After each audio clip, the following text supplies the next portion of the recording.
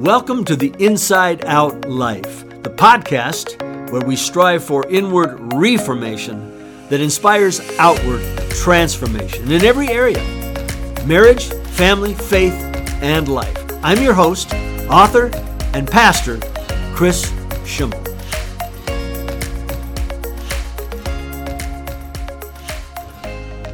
I'd like to talk with you in this podcast about something that I have found to be one of the most healing medicines that has ever existed. One that is available to everyone and one that is free of charge. And sadly, it is ignored largely because of fear and ignorance. And that is meaningful conversations. So some time ago, in one church that I pastored, we had an indoor picnic, and after one of our times of fellowshipping and so forth, a question was posed: if you could interview God, what would you ask him and why? Well, kind of a non-threatening question, wouldn't you say? There were a few who answered, but largely the response was blank stares. People looking away and shifting in their seats. And frankly, that isn't unusual. It happens just about everywhere.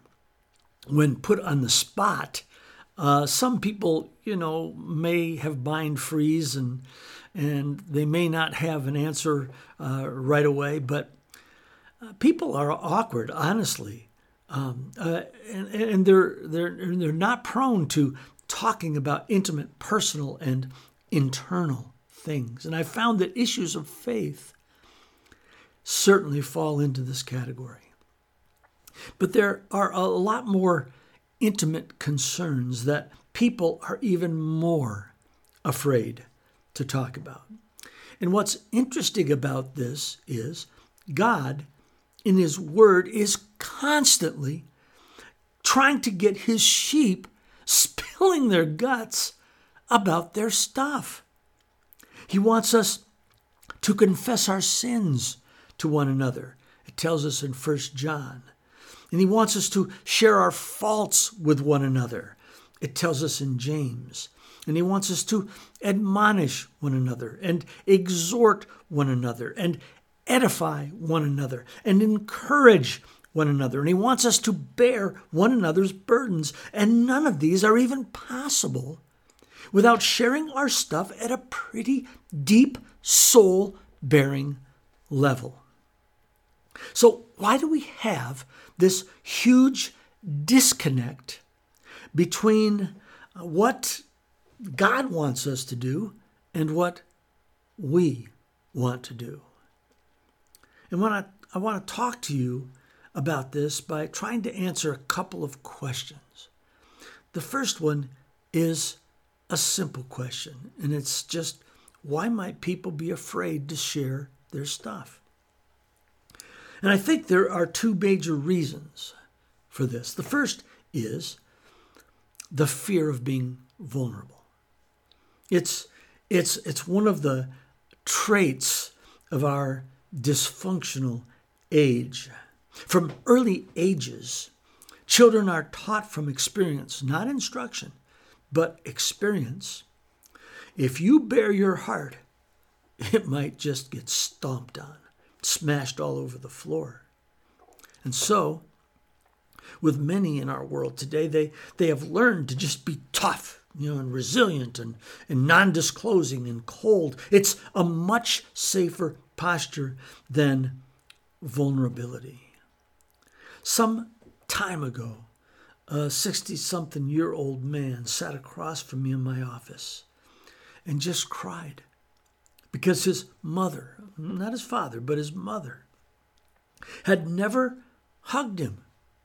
She had never given him any affection, not even once. And she had never told him that she loved him. And I asked him if he had ever shared that with anyone before. And he said, no. I asked him why.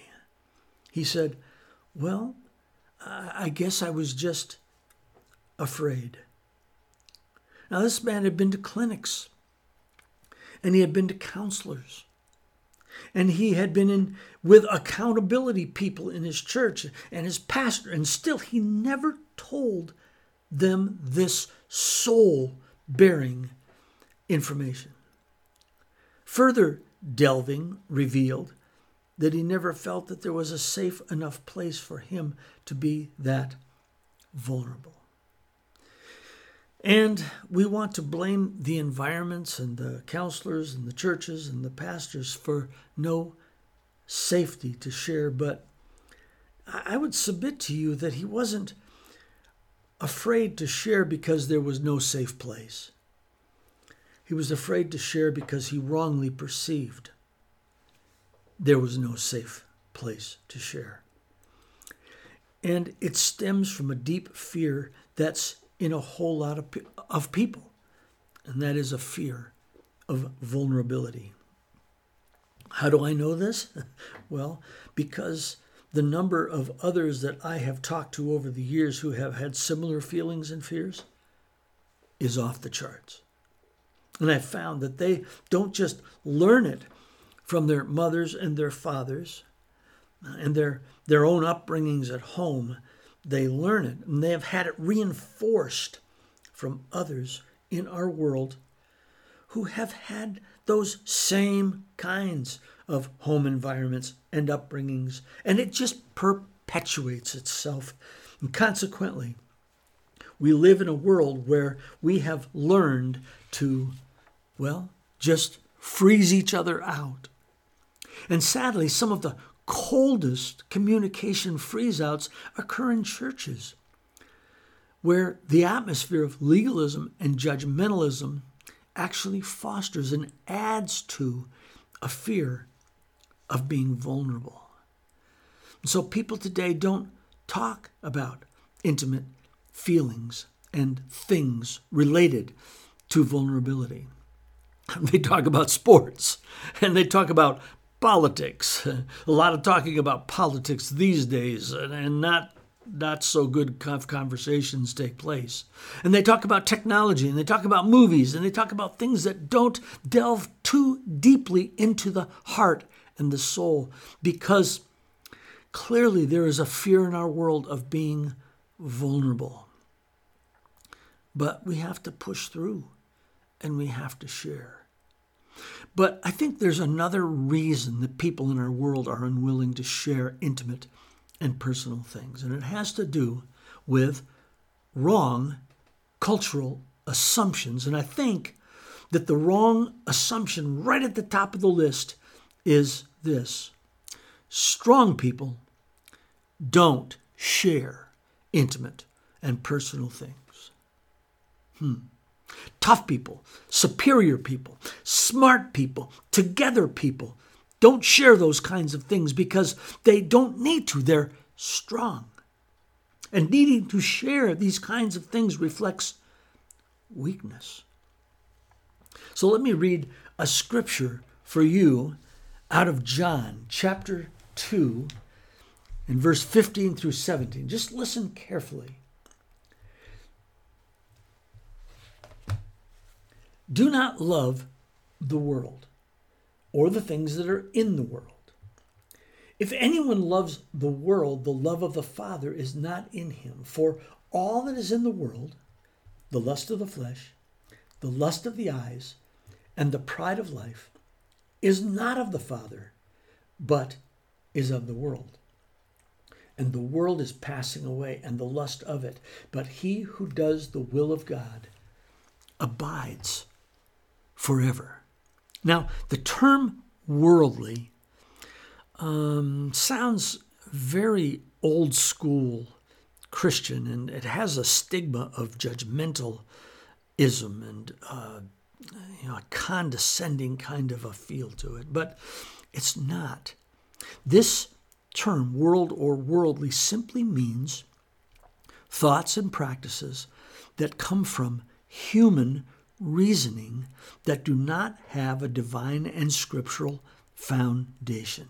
They're human inventions, human ideas. And that is the source of this way of thinking, that strong people don't share intimate personal things. It's a human idea, not a divine idea. So, which of these three descriptions from this scripture of worldliness, verse 16, do you think relates mostly to this reasoning? The lust of the flesh, the lust of the eyes, or the pride of life? And I think probably you know it's the pride of life. Yes, it's pride that is behind this cultural assumption. Pride is the enemy of humility, and it is what makes it wrong. It's interesting that this wrong assumption has become such an epidemic in our society and in our world. It has reached the status of being cultural. It's not local or citywide or even ethnic. It's cultural, and it's a wrong assumption.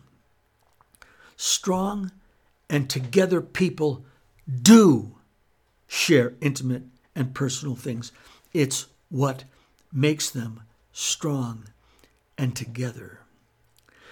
But the inability to share intimate and personal things and feelings is a sign of weakness in God's eyes. So my second question is, why might God want us to share our stuff with each other? Why? Well, the first reason or answer is he wants us healed.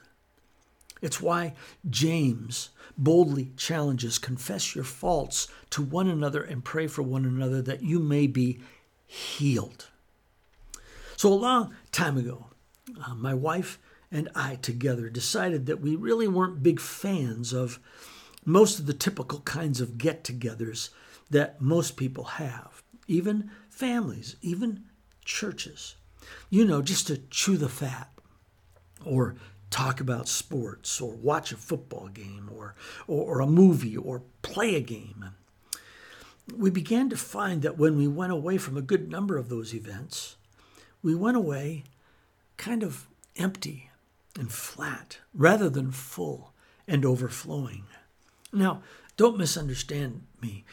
Both my wife and I are really regular people, and we can have a good time just being ourselves wherever we are. Anyone who knows us knows that this is true. And this isn't a put down of the spirituality of others. I'm just trying to describe what meaningful conversation has done to us. It has spoiled us a little for other kinds of communication. We have both discovered so much spiritual health and wholeness for ourselves in our marriage and for others we lead and have a relationship with when we are able to delve deep and share meaningful. It's where we want to be as often as we can. It's why you will always see both my wife and I, in whatever setting we're in, trying to stretch those that we are with to talk deeper and to come out of their relational and conversational comfort zones, because we know that in deep honesty and more personal self-disclosure, there is healing and wholeness. In all these excuses that we have for not sharing, there's no one I can trust, and it's no one's business, and people will blab if I share, and I don't want to appear weak, and strong people don't share, and so forth. They're all just lies from the enemy, intended to keep us emotionally ill and spiritually unwhole. You may be wondering why I've included this particular subject in my podcast, The Inside Out Life. Well, it's because my second answer to the question, why might God want us to share our stuff, is if we can begin to share deeply, from the inside out, we will flourish relationally. Honestly, people just can't talk. They don't trust anyone. They're afraid that people will tell the world about their issues, or they feel guilty, and they don't want anyone to know how bad they are, how bad they were, or what bad thing that they've done. Or they don't want to admit failure because they feel it will somehow come back to bite them, or they don't want to be judged or rejected or misunderstood. But whatever the reason, people don't talk. The result is relationships all over our world are suffering at astronomical levels. And I want to say that there is something dark and dangerous about people who aren't able or willing to bare their hearts. The greatest percentage of marital breakups occur because couples can't talk at a level much deeper than a thimble. And in 10 years, or even 5 years, or sometimes just 2 years of being together 24/7, they are complete strangers with so little trust of each other that they interpret every gesture or word coming from their spouse as an attack of some kind. And it's all because they can't talk. And friendship relationships go south for the same reason. Some relationships just die because of relational, conversational starvation, or a rift happens and no one knows how to talk about it. So the friendship it just gets scratched. My advice would be, don't leave the relationship. Instead, learn how to deepen it with meaningful, life-giving, and spiritual conversation. And to start with, it might be a little awkward. But if we want to have vital, life-giving, flourishing relationships with other people, marriage or otherwise, we need to set aside the pretentiousness that we have, or the awkwardness that we have with people, and begin to engage one another at a whole lot deeper level than we have in the past. So I'll finish with this. I give most couples that I marry this illustration in premarital counseling if I'm the one who counsels them personally. Or often I will share it in a wedding sermon or homily. And I'm going to give it to you now. So in our first church, friends gave us a wooden porch swing that they had made for us. We put it up on our porch. And mornings before I went to church to work, and evenings when I would come home, Shirley and I would sit at it, or on it, and talk and talk and talk. Sometimes we'd talk about our schedules. Sometimes we'd talk about church. Sometimes we'd talk about family. Sometimes we would talk about our relationship, and other times we would just talk about stuff. Sometimes we'd laugh. Sometimes we'd cry. Sometimes we'd fight. And sometimes when we were in Southern California, we would talk far into the night when it was warmer. And we'd talk about failures and mistakes and blessings and disappointments and struggles and pain. And this swing was where we talked about a depression that I had entered into as a result of a kind of a midlife crisis that I was going through. And it's where we talked about a church split that had happened where we were pastoring, and 1,000 other concerns. When we left that church, we took that swing down and we put it on the porch of our new house. And at every new place, it received a new layer of paint to match the color of the house. And there we would talk and talk and talk again.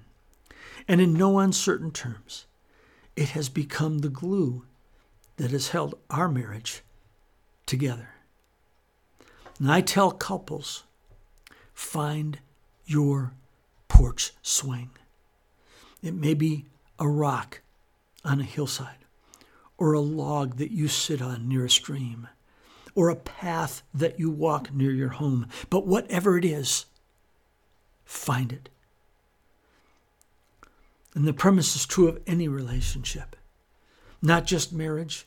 We as humans need deep and meaningful communication, or we will live our whole lives as shallow as a glass petri dish and 10 times as breakable.